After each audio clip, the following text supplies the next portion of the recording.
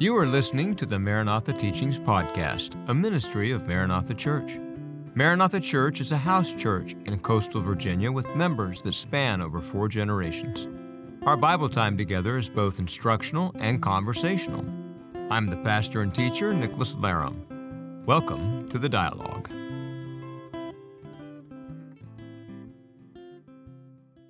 This is Living in the Outpouring. The title of this message is Welcome to Corinth. This is the 4th in our series on Living in the Outpouring. And our goal is to move into the different pictures that Scripture gives us about life in the Spirit and how He empowers us to give testimony to the Lord Jesus Christ and carry us through the present age. So, why welcome to Corinth? You recall last time we talked about spiritual gift lists, mostly bouncing from the word charisma or charismata, and the different lists that are involved out of 1 Corinthians 12 and Romans 12, Ephesians 4, and 1 Peter 4. And how usually these are taught in some sort of systematic grouping. So the manifestation gifts out of 1 Corinthians 12 are set forward in their own groupings, and they're looked at as these are the signs of the Spirit for today. And then those listed in the latter part of chapter 12 have, at least the way that I've been taught them, have been looked at primarily as ministry type gifts functioning inside of the church. And then you have the list from Ephesians that are referred to variously as ascension gifts or the fivefold ministry. And the Church of Jesus Christ is fairly divided between the cessationist camp on the Protestant side, those who believe that once the canon was done, everything you read about in the Gospels and Acts about the miraculous and tongues and prophecy and apostles and prophets are no longer necessary because we have the Bible. Obviously from the Catholic or Orthodox side of the faith, they still talk about apostolic sees and apostolic authority. So they haven't given up on apostles, but aside from charismatics, most of Protestantism has. Even cautionary continuationists who believe the gifts are possible, pretty much think that apostolic gifting is out. But those in Ephesians are apostles, prophets, evangelists, shepherds, and teachers. Everybody's comfortable with evangelists and with pastors and somewhat with teachers. Well, those lists, even though we teach them systematically, are in each instance fairly ad hoc or put together at the moment for the purposes involved in the moment. And the purposes involved in that moment are whatever issues that the apostle was dealing with the churches he was writing, or the things he wanted to instruct those churches about. And Peter's list is probably the shortest. Speaking and serving covers a lot of ground. Right? So, why welcome to Corinth? Well, whenever you go into any kind of equipping or any kind of spiritual giftings type of territory, note how heavy loaded the information out of Corinthians is. You have the 9 manifestation gifts in 1 Corinthians 12, 8 through 9, and then this mixture of ministries and gifts in 1 Corinthians 12, 28. You ever heard of the butterfly effect? The different consequences the move of a butterfly's wing might send a cascade through all the earth in terms of different events that happen. It's kind of a hyperbolic example of how small things make big changes, Well, I'm calling this the Corinthian effect. It's it's a large thing that seems to set the dialogue, at least in Pentecostal and church traditions. And I keep telling you, in case you don't know, you're part of that. You've grown up in a church like that. Most of us have been involved in a fellowship of that nature for decades now. And the Corinthian effect, if we conflate manifestations, like prophecy, with ministries, like prophets. So if you take all that list, which is 30 some odd entries, and you stick them all together, you might come up with like 19 distinct giftings out of that table. And understand that those listings aren't exhaustive or limiting. One way to think of it is almost ad lib. Of course, under the direction of the Holy Spirit as he's writing, but they are the gifts that make sense for the arguments and instruction given at that point in time. And they're valid instruction, they're valid gifts, but they're not the only gifts. But if you put that entire table from 1 Corinthians 12 and Romans 12, Ephesians 4, and 1 Peter 4, you put them all together and you conflate things that I'm saying should really be conflated, ministries and gifts, you got 19 different gifts. Well, 1 Corinthians 12 alone enumerates 12 of them. That's over 60%. It's very difficult to have any kind of conversation about giftings of the Spirit or manifestation of the Spirit and not have 1 Corinthians 12 drive the conversation. 1 Corinthians 14 focuses on the use of currently the most controversial ones, tongues, interpretation of tongues, and prophecy. So now you have an entire chapter that is devoted to the expression of 3 primary gifts, at least in the Corinthian setting. So once again, if you go to any kind of equipping seminar, say for instance, spiritual gift seminar or exercising spiritual authority that Liberating Ministries of Christ International does, Dale Size, that's his kind of like mothership course, or any other number of courses, you just can't, there's no other place to go in Scripture to get this amount of information from. It drives the conversation. That's the Corinthian effect. 1 Corinthians 12 and 14 thus become the default handbook for much of Pentecostal and charismatic expression. How do you know you've really been to a charismatic church? Well, what's the question? Will they speak in tongues there? But more importantly, do you speak? Do you speak in tongues there?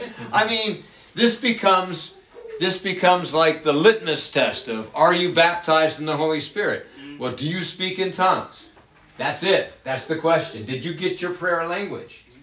And I'm going to kind of show my hand, Lord willing, of discussions coming in the weeks to come, should the Lord tarry, that what we do with, and when I say we, I mean those of us in a charismatic Pentecostal tradition and instructing others, what we do with 1 Corinthians 12 and 14 is about 180 degrees away from what Paul was endeavoring to do with the Corinthian congregation in his instruction in those chapters. I have personally been actively reading a higher level of scholarship on these chapters and these letters and this subject matter in Scripture, and I've had decades of instruction and presupposition pretty much plowed up by the plain reading of the text, by what the text itself says. It's humbling, but it's also liberating, it's encouraging, and I trust that you find it encouraging and liberating and empowering as well, because the truth does what? It sets you free. It sets you free. And things that you take as truth that wind up not being so, wind up binding you up in ways or making you blind in ways you weren't aware of. So, understanding these chapters, 1 Corinthians 12 and 14, requires not only an understanding of the entire letter, 1 Corinthians, but also the church's cultural context. This is the church in Corinth. To the church in Corinth. That's who it's written to. And to get any text out of context is a pretext. And the text context is as much its own literary context contained within inside the letter as its cultural context. Now, I was reminded today that when it comes to understanding any particular verse in Scripture or section of Scripture, we need to understand it first and foremost inside of its own literary unit, its own book. So, for instance, when Paul wrote to the Corinthian church, their points of reference to what he wrote them primarily was what he wrote them. They couldn't, did you go to page 2, chapter 2, verse 3? What did he say to the church in Rome? Give me that letter. There was no Romans to refer to. Is that what happened on the day of Pentecost? Give me Luke's history. There was no Acts to refer to. Now, he quotes Isaiah. If they had opportunity to approach the scroll of Isaiah, they might have that as a reference point. And he ministered there for a while, which we'll get into, so they have at least the memory of his preaching and letters that Paul wrote that we don't have. This is correspondence. There are older people here that remember writing things and putting a stamp, but in case you haven't had correspondence of that nature, it's kind of like he sent an email and they sent the email back. And they went back and forth, and you had an email chain. Well, we don't have the full email chain. We have the third in a sequence of 3 in 1 Corinthians. So we need to understand. I feel it's important for us to understand these things to really get a better understanding of the issues that are at stake, what the instructions from the apostle are, and how it is that we are empowered by the Spirit to represent Jesus and bring salvation to the world. So, to that end, this is the biblical world. Terra Firma ended somewhere here off the coast of Spain. The understanding of the biblical writers did not account and did not take into consideration the Western Hemisphere, North America, Washington, D.C. These were outside of the purview of their understanding or knowledge. This was the world that they knew, and this is the world that they operated in. And we're going to focus on a particular area of the world that involved Paul's missionary journey. In particular, his second missionary journey, of which Corinth was a part. You see on the map, here we have Jerusalem and Judea. Okay, and remember, Paul had been up here in Antioch of Syria. Can y'all see Syria in there? Okay, Antioch is up there, just west of Aleppo. Do you see Antioch there? Antioch of Syria. That's where that church is, where you had apostles and you had prophets and teachers, and the Holy Spirit called out Barnabas and Saul for the work that he called them to. And Barnabas and Saul go on a missionary journey, and in that first missionary journey, concentrated primarily up here in Galatia, this portion of what we call Turkey now, Anatolia. And they went and planted churches up there. Somewhere along in that missionary journey, John Mark, the writer of the Gospel of Mark, decides that this is just a bit too hard, and he abandons the mission and goes home. Paul and Barnabas get back. Paul looks to Barnabas and says, hey, let's go back through and check the churches out that we've planted, see how they're doing. Barnabas wants to take John Mark with him. Paul says, no way. Kid cut out on us. And the dispute between them was so sharp that they split company. This tells us that church leaders in the Bible are not rarefied holy people with no interpersonal problems or differences of opinion. Barnabas was the one who paved the way for Saul to be accepted by the church in Jerusalem. This guy who had persecuted the church, it was Barnabas that brought Saul in from Tarsus to teach at Antioch. So we read the gospel and it's like, Paul's out there, he goes to Damascus, gets kicked off the horse, sees Jesus, next thing you know, he's super apostle. No, he spends 14 years just living life and ministering elsewhere, and then gets called to Antioch and ministers in that context. They're worshiping the Lord and fasting. The Holy Spirit says, send these out. They do great work together. They come back. Remember, they come back in Acts 15, and they're part of the Jerusalem Council in terms of what God is doing amongst the Gentiles. This big decision as to whether or not Gentiles should be circumcised and be Jewish proselytes before they're allowed to be part of the community of Messiah. And the decision is no. that this is God really making one body. So they have this encouraging news to take back to their churches, and they split company. So Paul winds up with Silas and eventually Timothy, and they go on a second missionary journey. And as they're ministering in Asia, and you can read about this in Acts 6. Well, let's read some of this. And they went, this is Acts 16, verse 6. And they went through the region of Phrygia and Galatia, having been forbidden by the Holy Spirit to speak the word in Asia. So here is instruction on how to be a witness for Christ by the empowering of the Holy Spirit. Jesus said, go unto all nations, right? Teaching them. And so they go. They have a plan. And Galatia and Phrygia, they're off the map here. I can go back. Let me go back. So you see Galatia on the map here.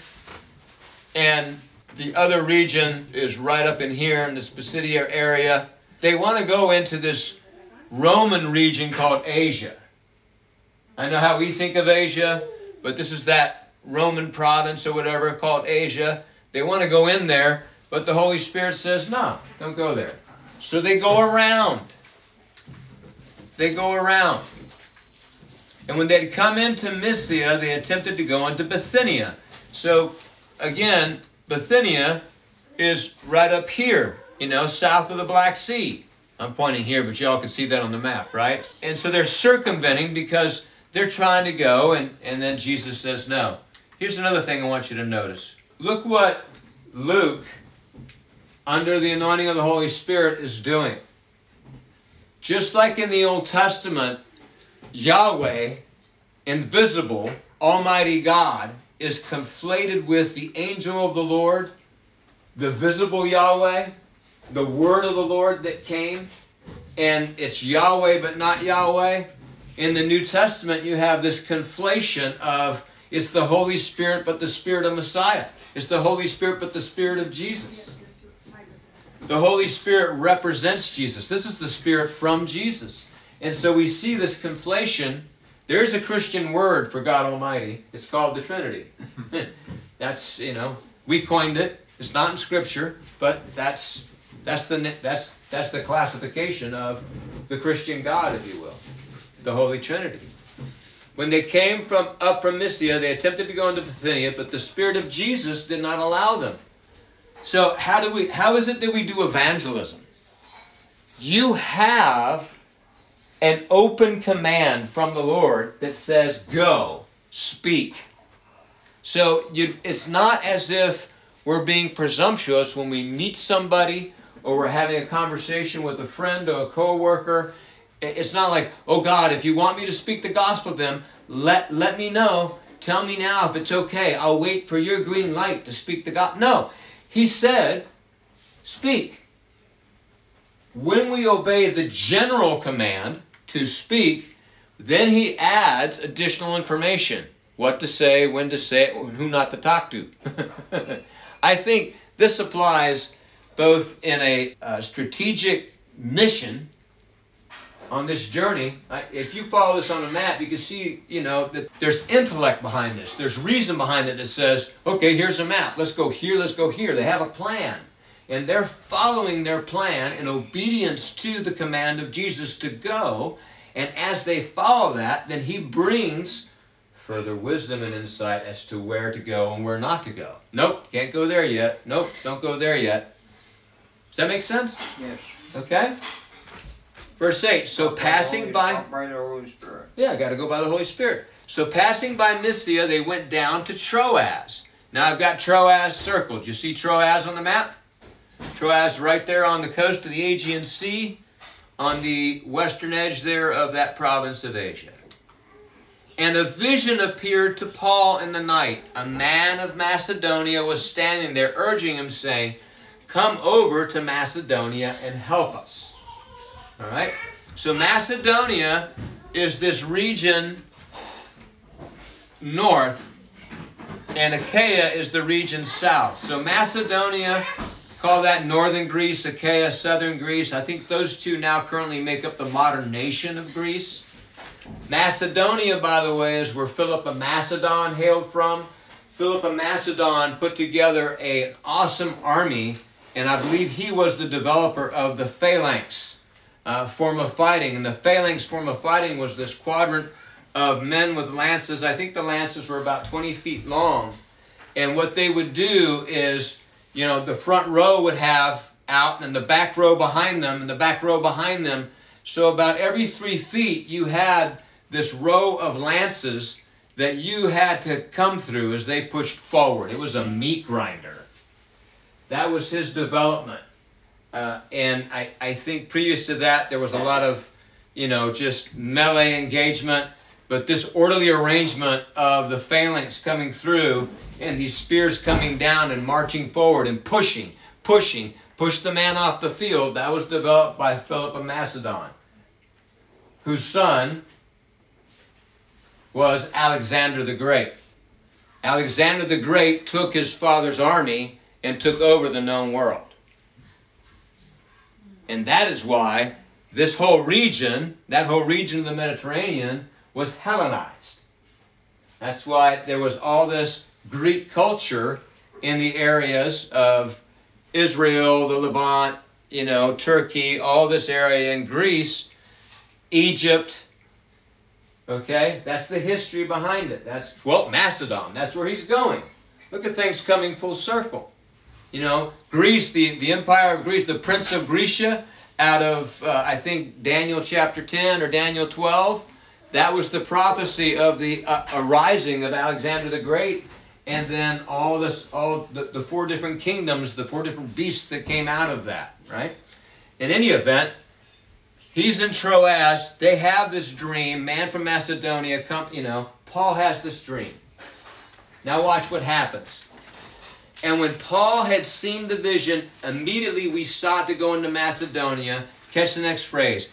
Concluding that God had called us to preach the gospel to them. This is how it works in the body of Christ. Paul had a vision, and he spoke to his missionary companions, and they came to the conclusion that they were called to preach in Macedonia. Let me tell you what happens oftentimes in a charismatic, quote, Pentecostal church, particularly a mega church. The senior pastor, oftentimes referred to as the man of God, has the house, has the vision for the house. He's the one with the vision as to what the house does. And you are asked in this arrangement to come under the vision of the senior leader, and in which case, in today's world, at least in the past decade, it's been common to refer to that individual as an apostle. Obviously, since he's CEO of a mega church, he has to be an apostle, because that's the top-notch ministry right there. So he casts the vision like a spell that ensnares the people who must follow and give their support to the senior leader. And that sounds, even to my own ears right now, to be a bit of an exaggeration, but unfortunately I don't think it is. But that's not how it worked. As these men took it upon themselves, this missionary journey was somewhere around 1,300 miles on land and about the same amount on sea. This was not a short trip. This is the ancient world, 3,000 miles of travel they took upon themselves. And they're trying to go somewhere, and they keep getting pushback from the Lord. Paul has a vision. He explains it to them, and they say, we're going to Macedonia. Well, they did have Roman roads and transportation, so it's a little bit easier than the Oregon Trail, but about the same distance. A little bit easier than the Oregon Trail, but the main path that they take once they get here is a Roman military road paved in marble. There was a corporate interpretation of an apostolic dream. That's what I want to bring to light in Acts 16:10. That body of believers came together and in unity decided on what the interpretation of that dream was. What you don't get from this verse was, Paul woke up in the morning and said, guys, I have a vision. I need you to follow me because I have the vision for this mission and we're going to Macedonia. Are you with me or against me? They didn't get that kind of verbiage. They, remember, concluded that God had called them to preach the gospel to the Macedonians. All right? Then we move on to the church planted in Philippi. Now, I know we're talking about Corinth, but this history is important. For you to understand Paul's relationship with the Corinthian church, it's helpful to understand what he went through to get there. So they get to Philippi. That's Acts 16, verses 11 through 40. And Philippi is that town right there. You see Philippi on the map? And that's a major center in Macedonia. Thessalonica is really the governing city of that area. But Philippi, pretty substantial. This is where Lydia is converted. There's not enough Jewish men there to found a synagogue, but there are Jewish people who gather by a river to pray. And Paul goes there. The Lord opens Lydia's heart. She's converted. She invites them to her house. They begin to congregate there. As Paul ventures to the river and back, a girl, it says, that has a spirit of divination, or a python spirit, keeps saying, these men show us the way of the Most High God. And it's irritating Paul in the spirit. And so he kicks the demon out. She's a slave, and she's a fortune teller. Now some cultural context. It's a python spirit. The python was one of these underworld chaotic gods that in Greek mythology Apollo killed. And Apollo is considered, among other things in Greek mythology, as one of the gods who's in charge of prophecy. And if I remember my little study this morning, this python guarded the oracle site at Delphi. And in the myth, Apollo kills it with 1 or 100 arrows from his quiver and takes over and proclaims himself as the god over Delphi. Delphi was a place where they kept, in essence, girls who were exposed to the chemical fumes that were coming up from the earth there at Delphi. They were kind of bombed out of their head. And then they would utter ecstatic things that were interpreted as prophetic utterances. And you had people that were devoted to this kind of a thing in the region. This girl, being one of them, had this demonic presence that was allowing her to do fortune telling for her masters. Well, Paul delivers her, which makes her masters go broke, which makes her masters, not go broke, but lose their income from a slave girl. And they pull him in front of the magistrates. The magistrates are upset. They arrest and beat and imprison Paul and Silas. This involves pulling them into the marketplace, stripping them naked, and beating them with rods that are tied together, and then putting them in the inner prison and affixing their feet to stocks. So they're uncomfortable, they're bloody, and the response is to praise and worship the Lord. And as they're praising and worshiping the Lord, and mind you, I think what kind of report I would put on Facebook today if I went on a short-term mission trip and they canceled my flight and the food on the next flight was bad and the tourist place I wanted to go to on day 3 was closed. What kind of complaining I might do as an affluent American on a short-term tourist missions trip. And I'm convicted. Here these men risk their lives to go into foreign lands to preach the gospel, and they get beaten and imprisoned, and their response is not complaint but praise.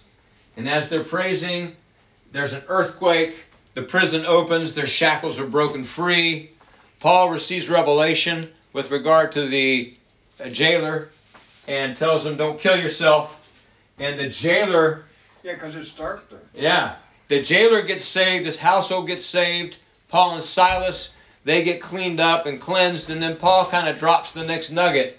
Oh, by the way, we're Roman citizens. See, and they beat us. If memory serves, and I could be a little off on this, but Philippi is a Roman colony.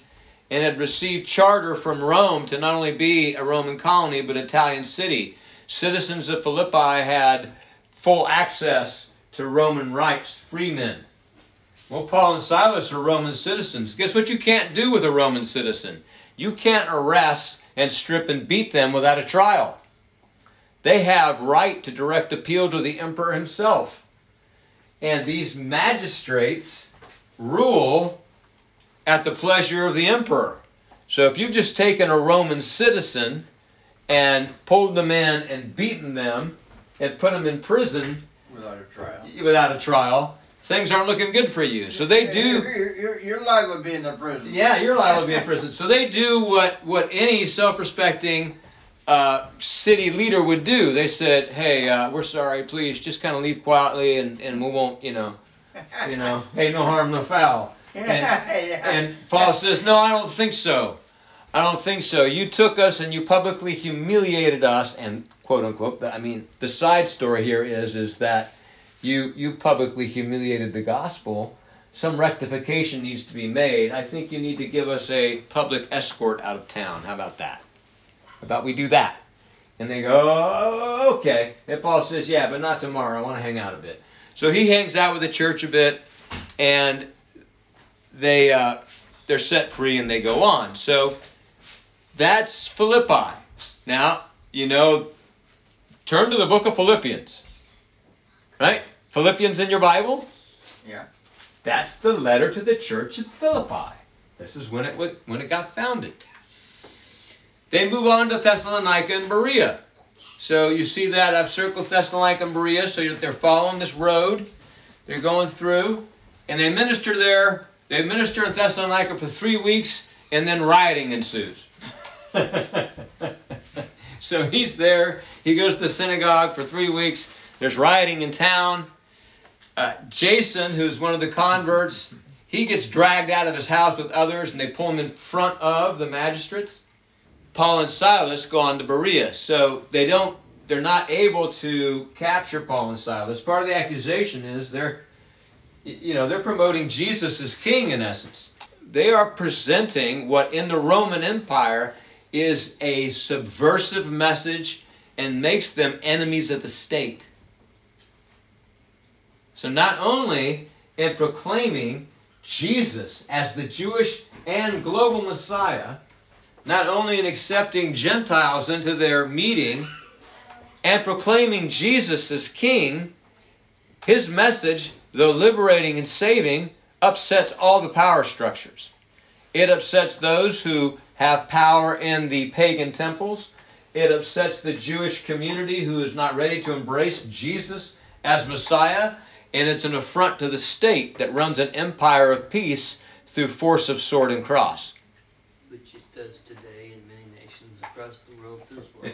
That's why right. The message keeps ringing. The message keeps upsetting power tables because he's on the throne, amen? So, but in this house arrest, when they go in there and drag these people out of the house church that Jason is hosting, Paul and Silas aren't there, and the saints kind of say, "Hey, why don't you skedaddle down the coast a bit?" They go to Berea. Berea is a resort town, and it has more affluent people there. In any event, these are more literate people, and he's able to minister there. But then Thessalonican Jews come down to Berea and start causing problems. And so Paul has to move on, and he goes to Athens. Paul goes to Athens. Timothy and Silas stay behind, and Paul's kind of like, "Hey, you need to get out of town." So note what's happened to Paul. He's trying to be obedient to Jesus, and he's trying to push into new territory. And the Holy Spirit says, "Nah, don't go there." And then the Spirit of Jesus says, "Don't go there." And they get to the coast of Troas. They're on the edge of the region they can't reach. And a vision of the night says, "Go to Macedonia." And they all agree. We've got this vision. We're supposed to preach in Macedonia. And he's in Macedonia. He goes to Philippi. He gets publicly beaten and imprisoned. He goes to Thessalonica. He gets run out of town. He goes to Berea. He gets chased by the Jews. He winds up in Athens. So he's in Athens. And Athens, and I've circled Athens. You see Athens there on that coast? Now Athens, I don't know if you've studied much about ancient Greece, but Athens should, stand out large. It's a free city-state, the center of philosophy, Socrates and what's the other guy? Aristotle and all these guys, Athens, in my mind, Athens was huge, but Athens is maybe a tenth of the size of Corinth.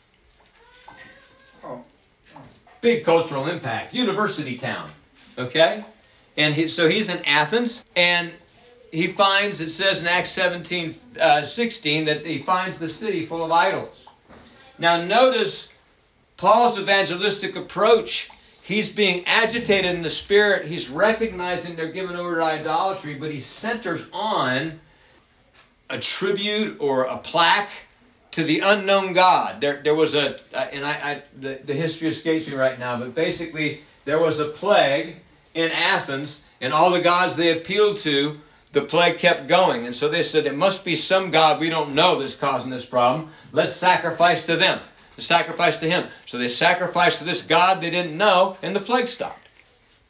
So here Paul shows up. He sees all these idols and the whole city giving. So he's pained. Why? Because he knows they're lost. They're lost to principalities and powers. Dispossessed sons of God from the divine counsel rebelled against the Father, that now Jesus has ascended over. They don't have to follow these gods anymore. They're free in Jesus, remember? And so he says, hey, you know this unknown God that delivered your city before? Let me tell you about him. And he uses and cites Greek poets witnessing to the Greeks. That's later in the testimony. So he's using connection points. He's using his brain to connect with people in their culture to expound the good news of Jesus the Messiah to them. It's a worthy endeavor. So Paul reasons in the synagogue, weekly, I imagine, and in the marketplace, daily, the scripture itself says, preaching Jesus and the resurrection to any who came by, basically. He's preaching Jesus and the resurrection. Well, he's preaching the resurrection. He's in Athens, he's in Greece, and there's this particular brand of Greek dualism that in essence thinks that there's nothing, really all that matters in man is the spirit. What you think, the thoughts you hold have higher importance than the things you do. In other words, you're free to do as you please. Because morality isn't a matter of your physical activity, it's a matter of your mental activity. Well, does that sound like a false doctrine? Yeah. That's a false doctrine. And so there's this embracing of, in this culture, of the spiritual above and beyond the physical. So when he starts speaking about a physical resurrection, well, all the wise people say that all that matters are the real true spiritual forms. What is spiritually true? What even Eastern religion goes after this thing of being, to push completely into the spirit realm and divest yourself of the body. Guess what? God puts you in a body. God will resurrect you in a body, and you will live forever in a body. Praise God. Because you're human. Thank you. Praise the Lord. So he begins to preach the resurrection, and they get a hold of him and take him to the what's that called? The Areopagus. In the King James, I think it's called Mars Hill or whatever. And they ask him to present his new teaching. Now understand, even though some commentators say this wasn't a trial that they really wanted to hear, but really his exposition at the Areopagus is not without risk. Understand that Socrates lost his case there centuries before, and he was commanded by the Athens Council to kill himself. So he had to drink hemlock and be done with his school. So it's just think of the pressure. You've been out street witnessing. Maybe you have a little pop-up stand and you're selling hot dogs, and people are coming by. Hey, what do you want on your hot dog? You want sauerkraut? I tell you what. Sour is good for the food, but bad for the heart. You ever heard about Jesus? Make your life sweet. You're just preaching the gospel. Anyone who comes by. And the next thing you know, the police come by and say, look, city council wants to see you. And they drag you to City Hall with all the council members and their staff, and they say, okay, Tell us what you really think about who runs the world. Be a little pressure involved, wouldn't there? You know, it's not without risk is what I'm saying. So, he gets done. Absolutely. Yeah. So he gets done. So he's been beaten down the coast. He's been hauled in front of the authorities. And so he leaves Athens and he arrives in Corinth. Acts 18, verse 1. After this, Paul left Athens and went to Corinth. And he found a Jew named Aquila, a native of Pontus, and recently come from Italy with his wife Priscilla, because Claudius had commanded all the Jews to leave Rome. And he went to see them, and because he was of the same trade, he stayed with them and worked, for they were tent makers by trade. And he reasoned in the synagogue every Sabbath and tried to persuade the Jews and the Greeks. So this is Paul arriving in Corinth. He's working his trade, tent maker, leather worker. The Isthmian Games were second only to the Olympic Games in terms of a sports attraction. It happens twice a year. Part of the Isthmian Games involved rhetoric competitions, speeches. So speech and rhetoric were highly prized in Corinthian culture. And this is where he arrives. He comes in there. I want you to see his attitude of heart. Later, when he writes this Corinthian congregation, when they're having a conflict, their conflict is with Paul. He's writing to them, and in 1 Corinthians 2, chapter 1, he says, "And I, when I came to you, brothers, did not come proclaiming to you the testimony of God with lofty speech or wisdom. For I decided to know nothing among you except Jesus Christ and him crucified. And I was with you in weakness and in fear and in much trembling." No joke. There's a current picture of the super spiritual dude or gal who gets a vision from God and does the work, and it's like, the devil's not going to stop me, and no, I have peace. I sat down, I got the peace of God, I know I'm doing the right thing. You know, nothing's happened to me. I've no fear here, fears of the devil. I was with you in much weakness, fear, and trembling. Well, why do you think that is? You think that Paul, What just happened to you him. think that Paul is above being traumatized by being violated? He has been beaten across the entire peninsula. You ever been in a riot? Ever been in stocks? No. You know, ever been in stocks? Ever been in an actual fight, a physical confrontation? Yeah. It's traumatizing enough. Yeah. Let alone when a whole crowd beats on you. So yeah, he's scared. He's distraught. He's like, let's just talk about Jesus and him crucified. This is where he was when he showed up. Note though that in this letter he's writing them, he said, look, I didn't come to you with lofty speech or wisdom. That's an important theme when we get to the Corinthian epistle. So, some Corinthian factoids, okay? Corinth. Now, turn to the book, 1 Corinthians. 2 Corinthians is a city they built later. No, it's two letters, right, to the same city. So it helps. Now, I'm telling you, this is just, facts confront my brain. So in my brain, Athens is this, Greece has two cities, Sparta and Athens, and that's it, And they're all huge in my brain because they take up so much story space. But I think Athens was something like 60,000 people. Okay? Here's a little snapshot of Corinth in the day of Paul. He's there somewhere between in the frame of 50 to 53 AD in that region, okay? And we know that because of who's in charge of that region when he's there. So we have historical verification of the date, at least of a part of his time there. With me? In Paul's day, the estimated population of Corinth was approximately 250,000 free people and 400,000 slaves. That is a community of 600,000 people. That's a lot of humanity. You want some perspective on that? Imagine Chesapeake was a free city that was served by the entire slave population of Virginia Beach. And that kind of gives you the perspective of the balance of the society and the size of it. Okay? What kind of social structures, kind of social problems would there be? If you take, see, we read the scripture and we say, when we read there's no longer slave nor free, and we think, yeah, okay, great. But think about the social structures. The Roman Empire was supported by slavery. It ran by slavery. And your status as a freeman was much higher than that of a slave.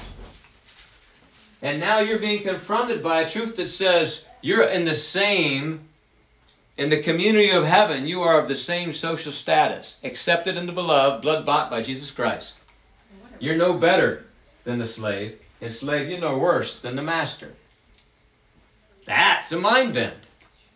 But look at the population he's talking to. It's the chief city of Greece. It's a commercial city. It's right on that isthmus of Greece. And so goods flowing from the east come through and they can be carted across that 4.5-mile isthmus. It now has a canal. I saw a picture on Google. But it can be carted across that isthmus and loaded on and taken west. Goods from the west, Spain and Italy, can come through and go east. Very prosperous city, a very cosmopolitan city, a very religious city. There's been archaeological evidence of at least 12 different temples there. Whether they were all operational in Paul's day is not known, but there were 3 major temples, and they were to Aphrodite, who in Greek mythology was the goddess of love, Asclepius, who in Greek mythology was the god of healing, and Apollo, who in Greek mythology was the god, among other things, of prophecy and knowledge. Now, if you're familiar with the letter to the church at Corinth, do the themes of love, healing, prophecy, and knowledge come up at all in the letter to the Corinthian church? Well, I think they do. I think they do. Well, Aphrodite, as having a major temple there, meant that sacred prostitution, I say sacred with air quotes, was there. About maybe as many as 1,000 prostitutes served that temple. This city was a center for open and unbridled immorality. For the region and in the day, polite parlance, if you would, if you said, well, she's a Corinthian girl, what you meant was she was a prostitute. And if you were going to Corinthianize, that meant you were going to be involved in fornication. So their immorality was so well known as to be proverbial. Why, does sexual immorality get any ink in the letter to the Corinthians? I think it does. Social class, love, sexual purity, prophecy, knowledge, all of these issues are exhibited inside the Corinthian church. And they bubble up from the culture that many of these people grew up in and lived in. And note that he ministered to Jews and Greeks. And so the congregation he's writing is a mixed congregation, which means that when we read that writing, we can't just look at it through a Jewish lens or just through a Gentile lens. We need to be able to see it as an address to one body, Jew, Gentile, one body, right? Acts 18, verse 5. When Silas and Timothy arrived from Macedonia, Paul was occupied with the word, testifying to the Jews that the Christ was Jesus. And when they opposed and reviled him, no, we talked about triggers earlier, he got triggered. When they opposed and reviled him, what do you think he thinks is coming? He shook out his garments and said to them, your blood be on your own heads. I am innocent. From now on, I'll go to the Gentiles. And he left there and he went to the house of a man named Tertius Justus, a worshiper of God. His house was next door to the synagogue.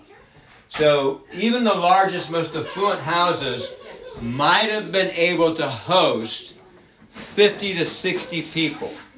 There's evidence within the letter to the Corinthian church that you have the church at Corinth, which is the entire church, and different house churches. And then he talks about when you all come together. If the gathering place is Gaius Titius's house, that gives you some sort of an idea of the size of congregation that Paul is ministering to. About the size of a church that you've seen in your own lifetime in its different manifestations here in this house. 50 to 20 to 10 people. Awesome. Okay? So, the Jews react negatively to the message. He says, you've been told Jesus is the Messiah. I'm going to go teach the Gentiles. Look at Acts 18. And the Lord said to Paul one night in a vision, do not be afraid, but go on speaking and do not be silent, for I am with you, and no one will attack you to harm you, for I have many in the city who are my people. Boy, what a comfort. Yeah, I guess. What a comfort. He shows up in fear and weakness and trembling. He's getting this opposition from the synagogue. You can imagine he's feeling this thing coming, and the Lord appears to him and says, hey, it's okay. I got you. This is part of the back reverberation of when he talks about in 2 Corinthians 12 about Jesus saying, hey, my grace is sufficient for you. See, Jesus' grace was sufficient enough for Paul when he was beaten and in prison in Philippi, as it was when he was left alone to minister in Corinth. Same Jesus, same grace. He'll carry you through the ease and he'll carry you through the hard. You cannot interpret the blessing of God by the circumstance. You cannot accept a gospel that says the gospel is you being in easy circumstance. That the promise of Jesus is that you are continually in absolute prosperity, absolute health, absolute goodness. That's not the gospel, and it's not reality. The gospel is that Jesus has you, regardless of what the world tries to do to you, and regardless of what he asks of you when you go reach the world. He not only empowers us in the plenty, he empowers us in the want. And he not only gives us the power to do miracles, but also gives us the grace to die for them if necessary. It's the same in power. We've forgotten the message of sacrifice. That's the problem. But here Jesus gives this comforting word. That's a comforting word. Amen. Hey, it's okay. So look what he does. He stays 1 year and 6 months teaching the word of God among them. This is our background for when we go into the list in 1 Corinthians. When we start examining word of wisdom, word of knowledge, and these different gifts, tongues, prophecy, interpretation, gifts of healing, miracles, all these things that he talked to the Corinthian church about, we need to understand in light of the church he's ministering to and the people he's writing to.